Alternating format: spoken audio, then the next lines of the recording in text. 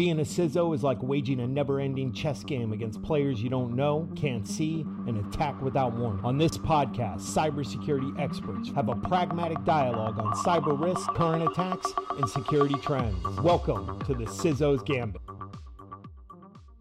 Today, I'm joined by Brad Moldenhauer, Mark Lueck, and Ben Corll, members of the Office of the CISO here at Zscaler. We're taking a look back on the year 2022, some of the key learnings from the year, and some of the things that we're starting to see on the horizon that are an outcome of what happened. Gentlemen, thank you all for joining us today on the last episode of the year. Glad to be here. Thank you, Sean. Appreciate the opportunity. Ben, right before we got on, you were mentioning some of the shifting tides around ransomware and whether or not organizations are starting to pay or not actually pay. And one of the things that you had mentioned was the difficult situation that some organizations are really finding themselves in. And namely, one of those was what is going on right now in Costa Rica.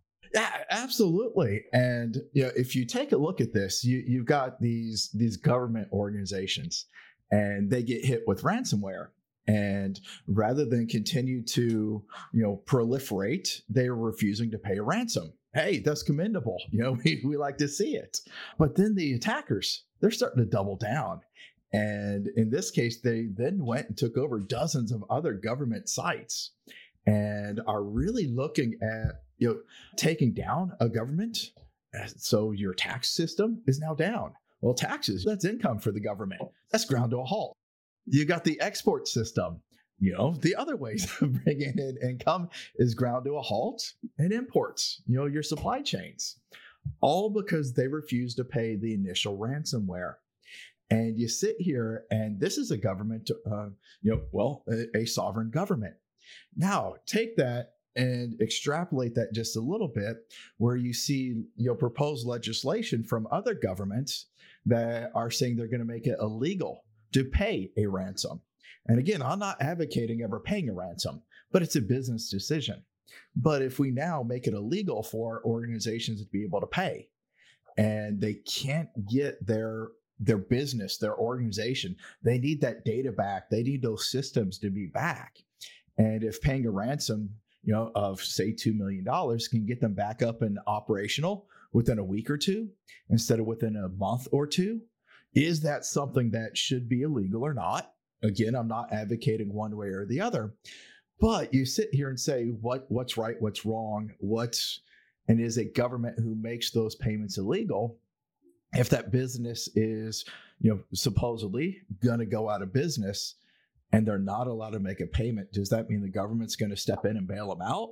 Where is that line going to be drawn at that point? So it's yes. I just wanted to play devil's advocate for a moment and really respond to, and that's this. When was the last time that a company went under due to a cyber attack? A sizable company. A sizable? We've always talked about it. We've always suggested it could happen, but actually, it hasn't. Is Costa Rica going to be around next year? Sure. Absolutely. It's going to be there. And therefore, I want to make sure that we put this into perspective. Yes, it's a business decision, but again, I'm not advocating paying it either, but I am paying or legislating to not pay it. But the point here is that sometimes the risk is not as great as the fear of that risk. And so perceived risk versus risk in reality. Mm-hmm. And I do wonder if we sometimes, perhaps it's our profession, perhaps it's our natural disposition to overstate the actual long-term impact of these events. The one example, which is the counterpoint or the opposite of what I'm talking about, is Maersk. Maersk could very well have gone. That may have ended the company. It didn't, through a combination of luck and hard work, but they did manage to recover it. So I guess I just want to say that it's quite possible that maybe this is the right, maybe a bit of pain to get us through there will actually have the impact of ending ransomware as a threat because it's no longer doesn't pay. No, and I like that. I mean, and it's like, how do you combat from this? Or why would you not pay? And companies aren't paying now because their backups are better. They're better prepared. Ransomware is less impactful to the organization because they put segmentation in place and it hasn't hit their critical data.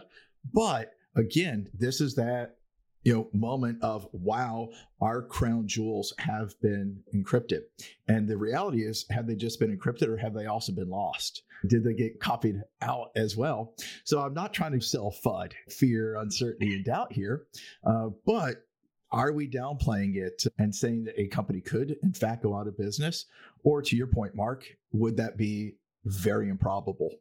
I actually wrote an article that was published on Dark Reading about a year ago, and it was on this very topic. And the scope of that argument was, believe it or not, my uncle was a small business owner. He actually owned my father's HVAC company after my father passed away, and they went through a ransomware attack, and I actually guided them in responding and mitigating that. And, if you guys want to find the story, you can see the outcome. But look, long story short, after calling the authorities and really working with his outsourced IT provider, we came to the conclusion, all of us collectively, to pay essentially a $3,000 ransom to get his 10 machines unencrypted so his servicemen and technicians could respond to those residential calls that day. So having lived through that personal experience of assisting a small business with a ransomware attack changed my perspective, because Mark, I'm of the same school of thought. I grew up in DC and worked for a number of 3-letter agencies, so I would always veer to the side of not pay. But a stance on ransomware payment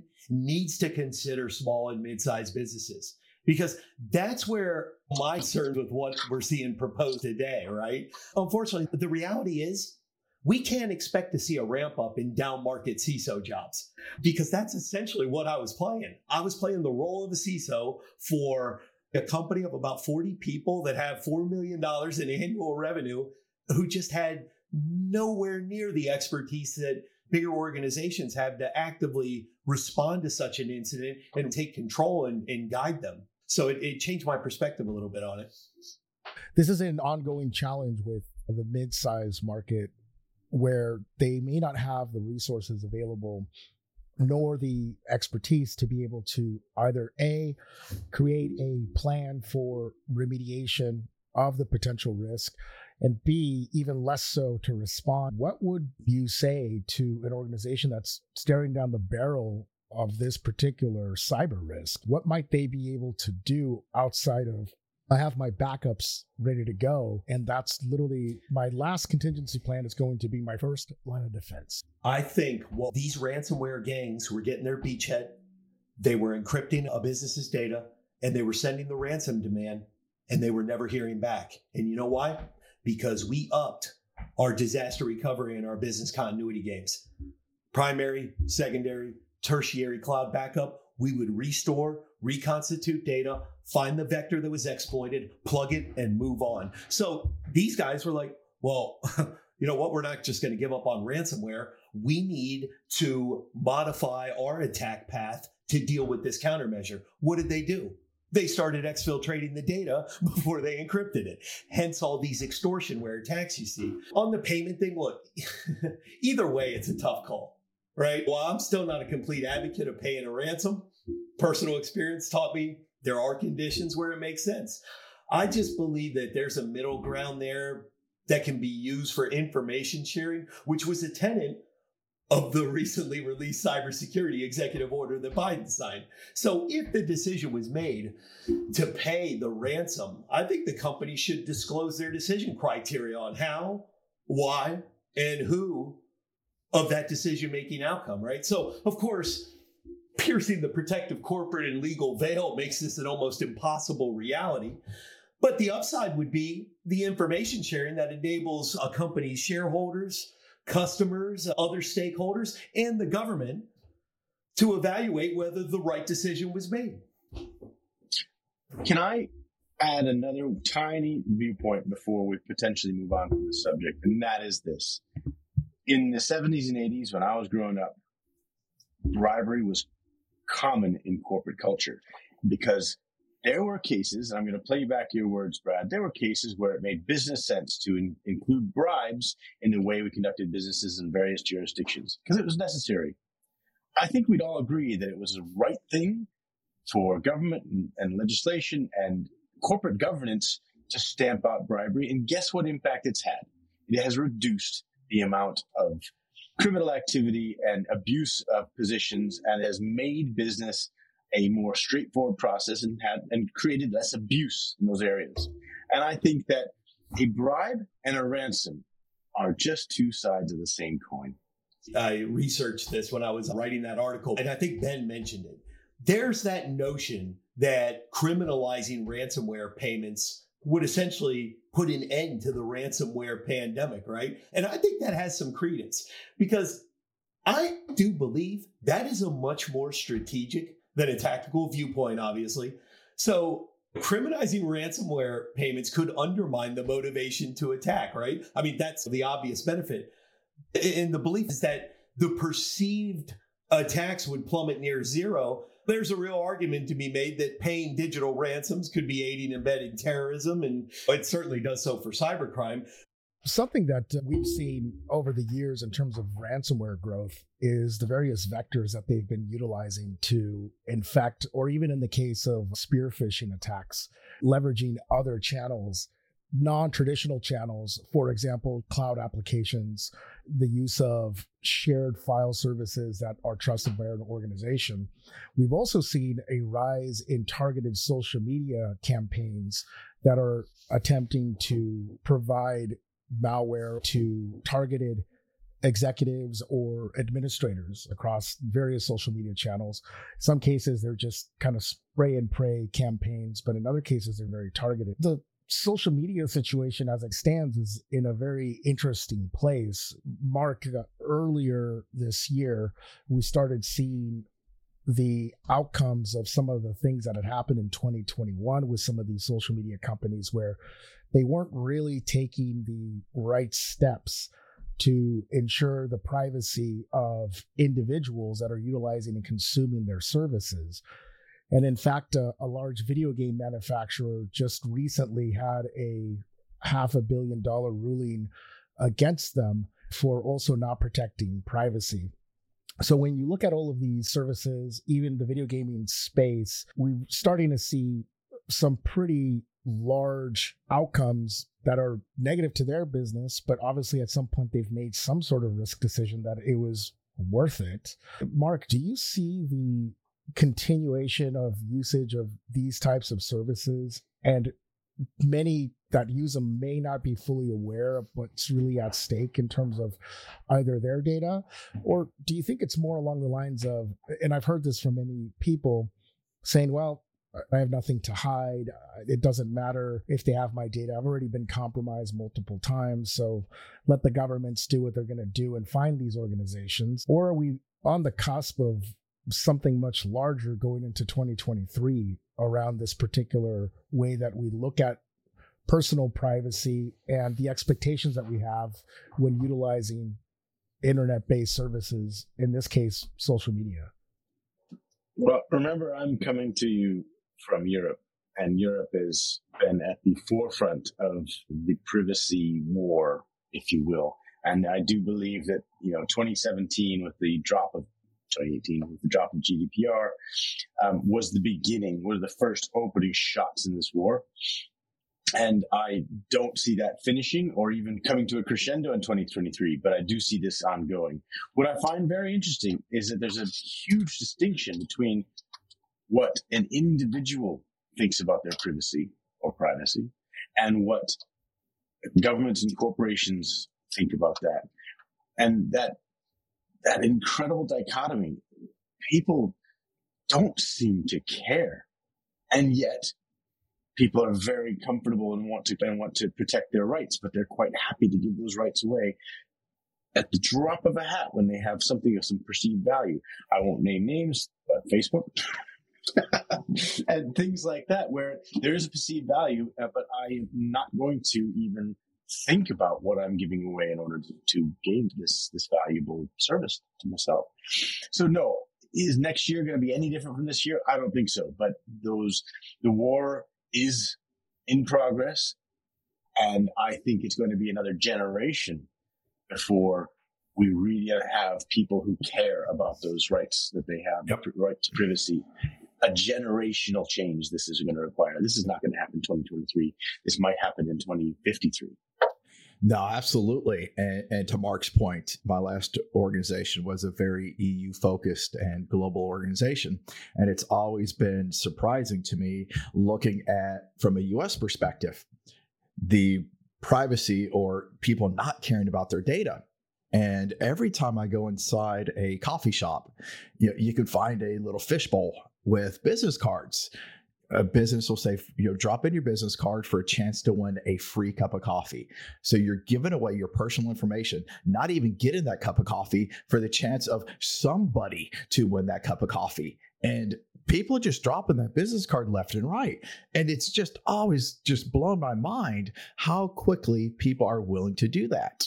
Shifting back what you were saying a moment ago there, Sean, of some of the data can be lost. And yes, you're right, Mark, with GDPR coming out there with the ability to levy fines.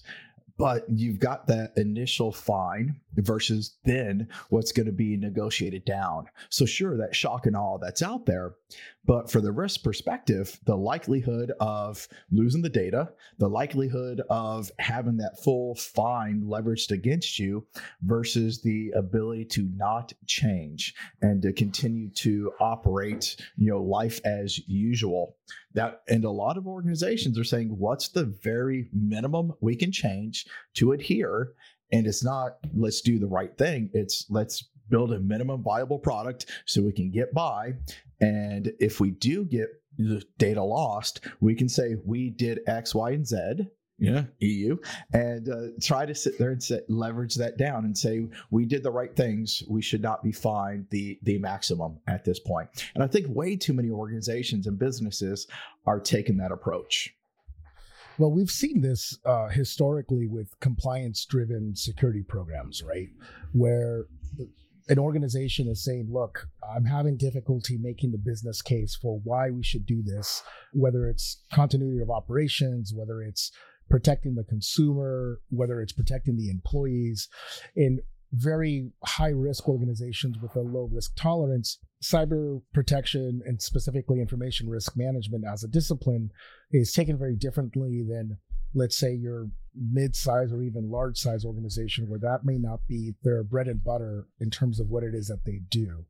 However, what we've seen is that data is the new currency effectively of every organization. We're seeing this paradox between the data matters, it's important that we keep it, and we work so hard as an organization to cull all of this data from various sources to then be able to create proprietary insights into data. But then many of those same organizations don't really protect the IP that they end up generating from such an analysis. We're seeing two things happening at the exact same time that are really contrary to each other, because I would presume that if I'm in the data analysis business, like many of these social media companies ultimately are, I would be focused almost squarely on ensuring that those insights gleaned from that analysis are protected, since ultimately that is the differentiator between one platform or the other. What do you guys think? That differentiator has yet to be and have a dollar, pound, euro value. And that's a key point. We're not there yet. And that is the privacy war I was describing. When a business comes in and says, we can produce business value at no risk to our consumers or our bystanders or whatever's privacy, then we have something really interesting and we have a competitive advantage, and that's changing the marketplace. Very similar to companies being green. 30 years ago, it was not a competitive advantage to be green, to be conscientious about your environmental impact. It might be at your bottom line. It might be that somebody in charge had a personal feeling about this, but it wasn't a competitive advantage. Right now, it's a competitive disadvantage not to be. So I see that as a coming battle that will come. That will be something that happens. Right now, it is not even discussed, except by us. Yeah. And something, just kind of reflecting on what I've seen throughout my professional career when it comes to privacy by design or whatever you want to call it. I remember back when I was an undergraduate in the mid 90s for an auditorium sized class, and you guys might remember this too. Whenever they would post our exam results, they would post a piece of paper in the auditorium with 200 people's social security numbers on them in their grade next to it. You know what I mean? And then, fast forward a few years in the late 90s, and I'm working for a federal agency. And of course, there's no such thing as a COTS product. We need to internally develop every application in Delphi. And I remember they would have an application for the federal bus ticket register that would have the passenger social security numbers. Remember, we went through that big, because Mark's here, I'm going to say the National ID Reduction Act. So I think that generally organizations are doing better because remember, all of them are technology providers now. So they're doing a lot better with minimizing, not all of them, but most of them are doing a better job of minimizing the personally identifiable information that they possess to make their product economically viable. And I think that that's a big start. But look, there are just some, obviously social media is a big one. They're just going to have troves of personal information. And when they have that much data, they're always going to be thinking about ways to monetize it. And that might be their business. And that makes sense. I mean, organizations and or individuals utilizing similar services, I believe they're signing up for a lot of that, realizing that that's part of the balance of trade to use such services. However, when some of these applications, in the case of cloud-enabled services, whether that's food delivery or rideshare, we're also seeing those data being compromised. We're observing is that there seems to be a non-reality or a make-believe story around the control that the head of security or the CISO actually has on the entirety risk posture of the organization. Now, I say this knowing that many security leaders are very much in tune with their organization and their business, in particular, driving the best program that they possibly can. We've also, however, seen situations where even though those things are being done, organizations are starting to apparently turn against their ease in the cases of cyber incidents and how that cyber incident is handled. Even if that organization, because of the fact that they're signing off on risk criteria, they're signing off on the risk assessments. I think we've all known organizations that have a 15-year vulnerability and it's been risk assessed to death every year, and they just kick it down the road, hoping that nothing ever negative comes out of it. But mostly it's done to appease the auditors because they say, hey, we know that you need to get this done. And yes, we're signing off on the risk. We approve it. This kind of thing has been going on for a very, very long time. However, now we're starting to see security leaders be held into very serious account. Said things that they have done, the moves that they have made, but we're also seeing organizations putting their hands up saying, not it, talk to this guy or this gal. They're the ones that made that particular decision. It's their program. Now, Ben, I'm curious, what have you seen in terms of where the buck stops in terms of cybersecurity decision making when we know that all of these industry level problems continue to percolate? And this is a double-edged sword here. So I'm going to start with, we as the CISOs have been begging for a seat at the table or throwing our hands up, invite us to the table, invite us to this discussion. So finally you get invited to the table and then all of a sudden, you're being held accountable. And all right, so are we business executives, security executives, or just technology executives? But once you're invited to the table, now you're going to be held accountable as well. But how much control does the CISO have? And can they stop things? Can they, the old adage of the, CISO's organization used to be the office of no, N-O. Got it. So how much control is still there? Can the CISO really make those business decisions to say, we will not do this? And I guess it really comes down to, in my opinion, who owns the risk. Right. That's generally not going to be the CISO. Is there a risk officer? Does legal own it? And at the end of the day, who accepts that risk? So yes, this is a hotly debated topic. Ben, I can't agree more. And I've believed this for several years. And I think reporting to a general counsel for a number of years really kind of helped me see this. But I once I got to that stage in my career, I started looking at risk from three lenses: business risk, which essentially was is there long-term shareholder degradation? Customer risk. Is it impacting our brand? Is it impacting revenue? And then, public or societal risk. What's the pervasive impact, right? And I have been advocating for the equivalent of a Sarbanes-Oxley law for cybersecurity in blogs that don't get read by anyone for a long time. But I mean, just the whole idea of having corporate officers attest to the integrity of their controls.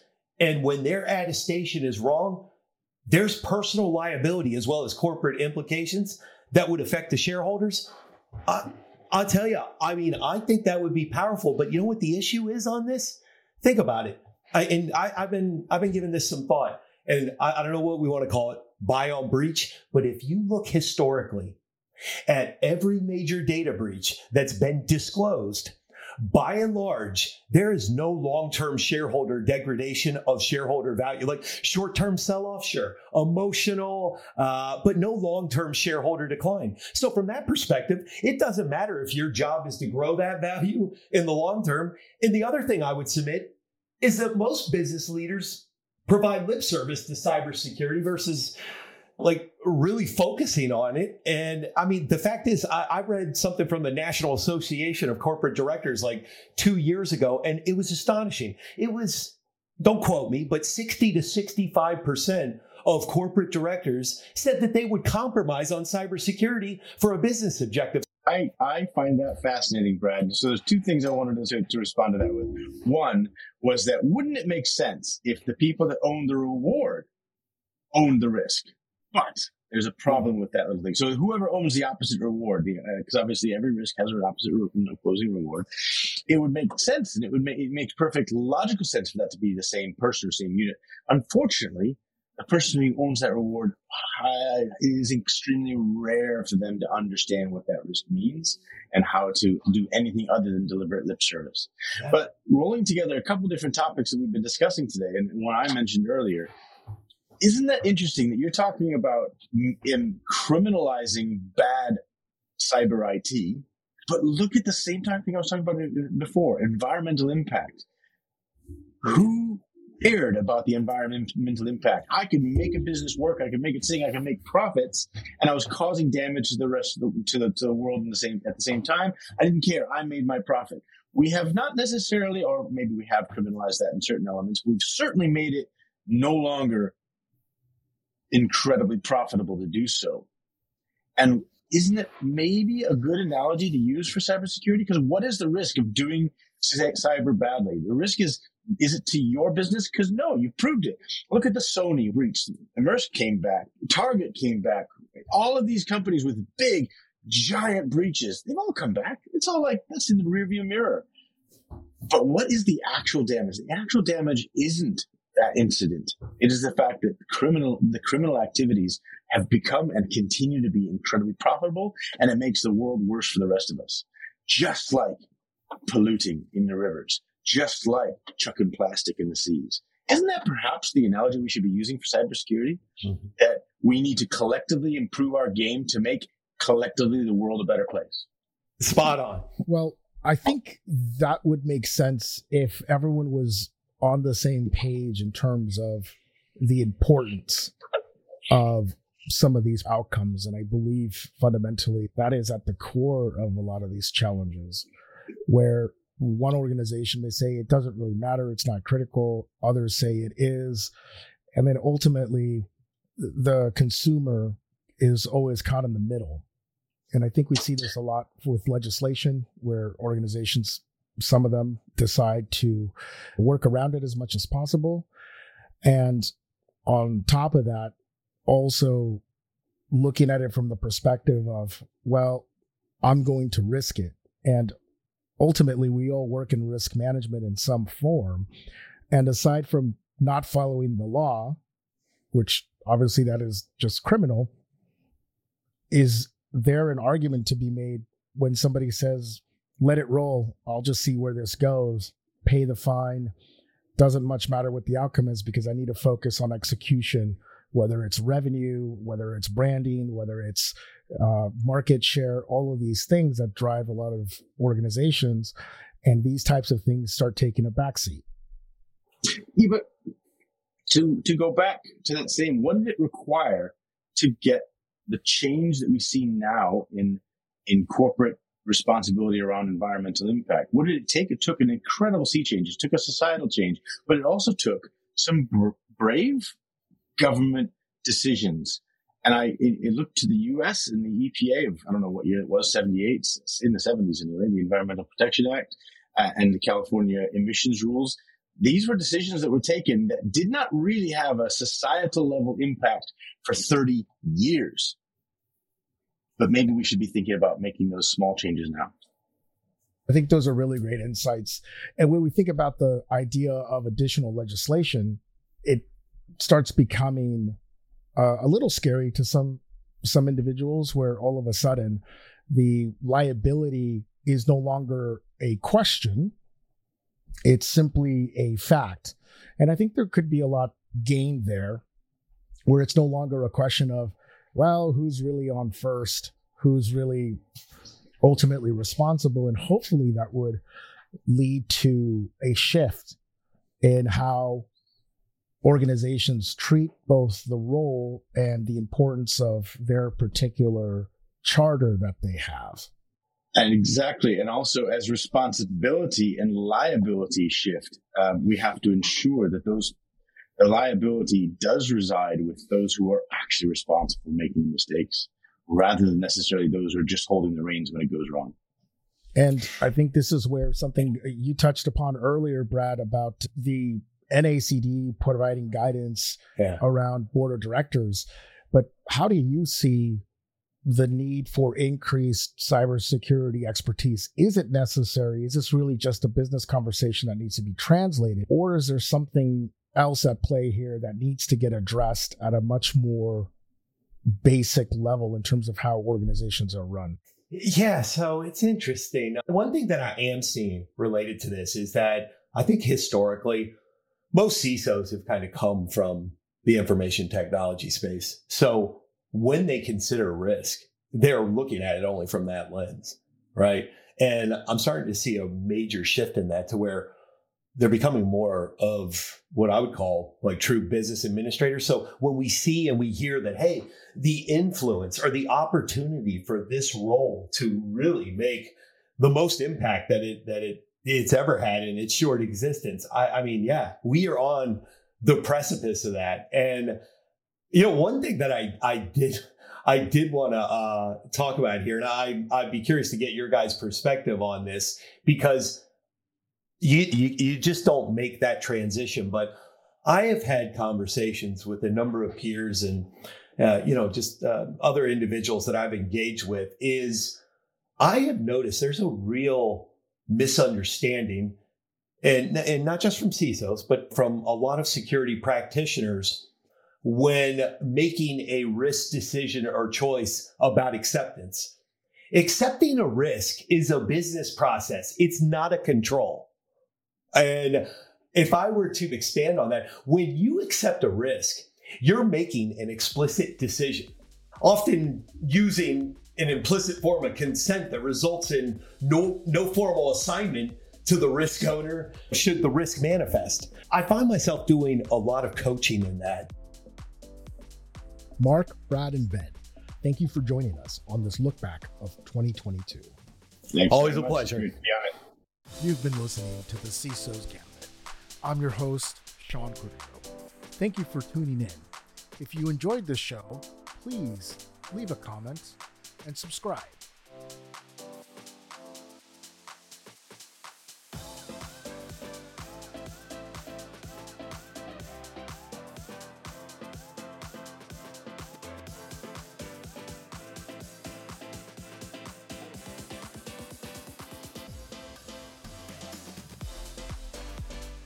Content on this podcast may contain forward-looking statements that are current as of the date of recording and subject to change. These statements are subject to the safe harbor provisions created by the Private Securities Litigation Reform Act of 1995. Full legal disclaimers are available at revolutionaries.zscaler.com.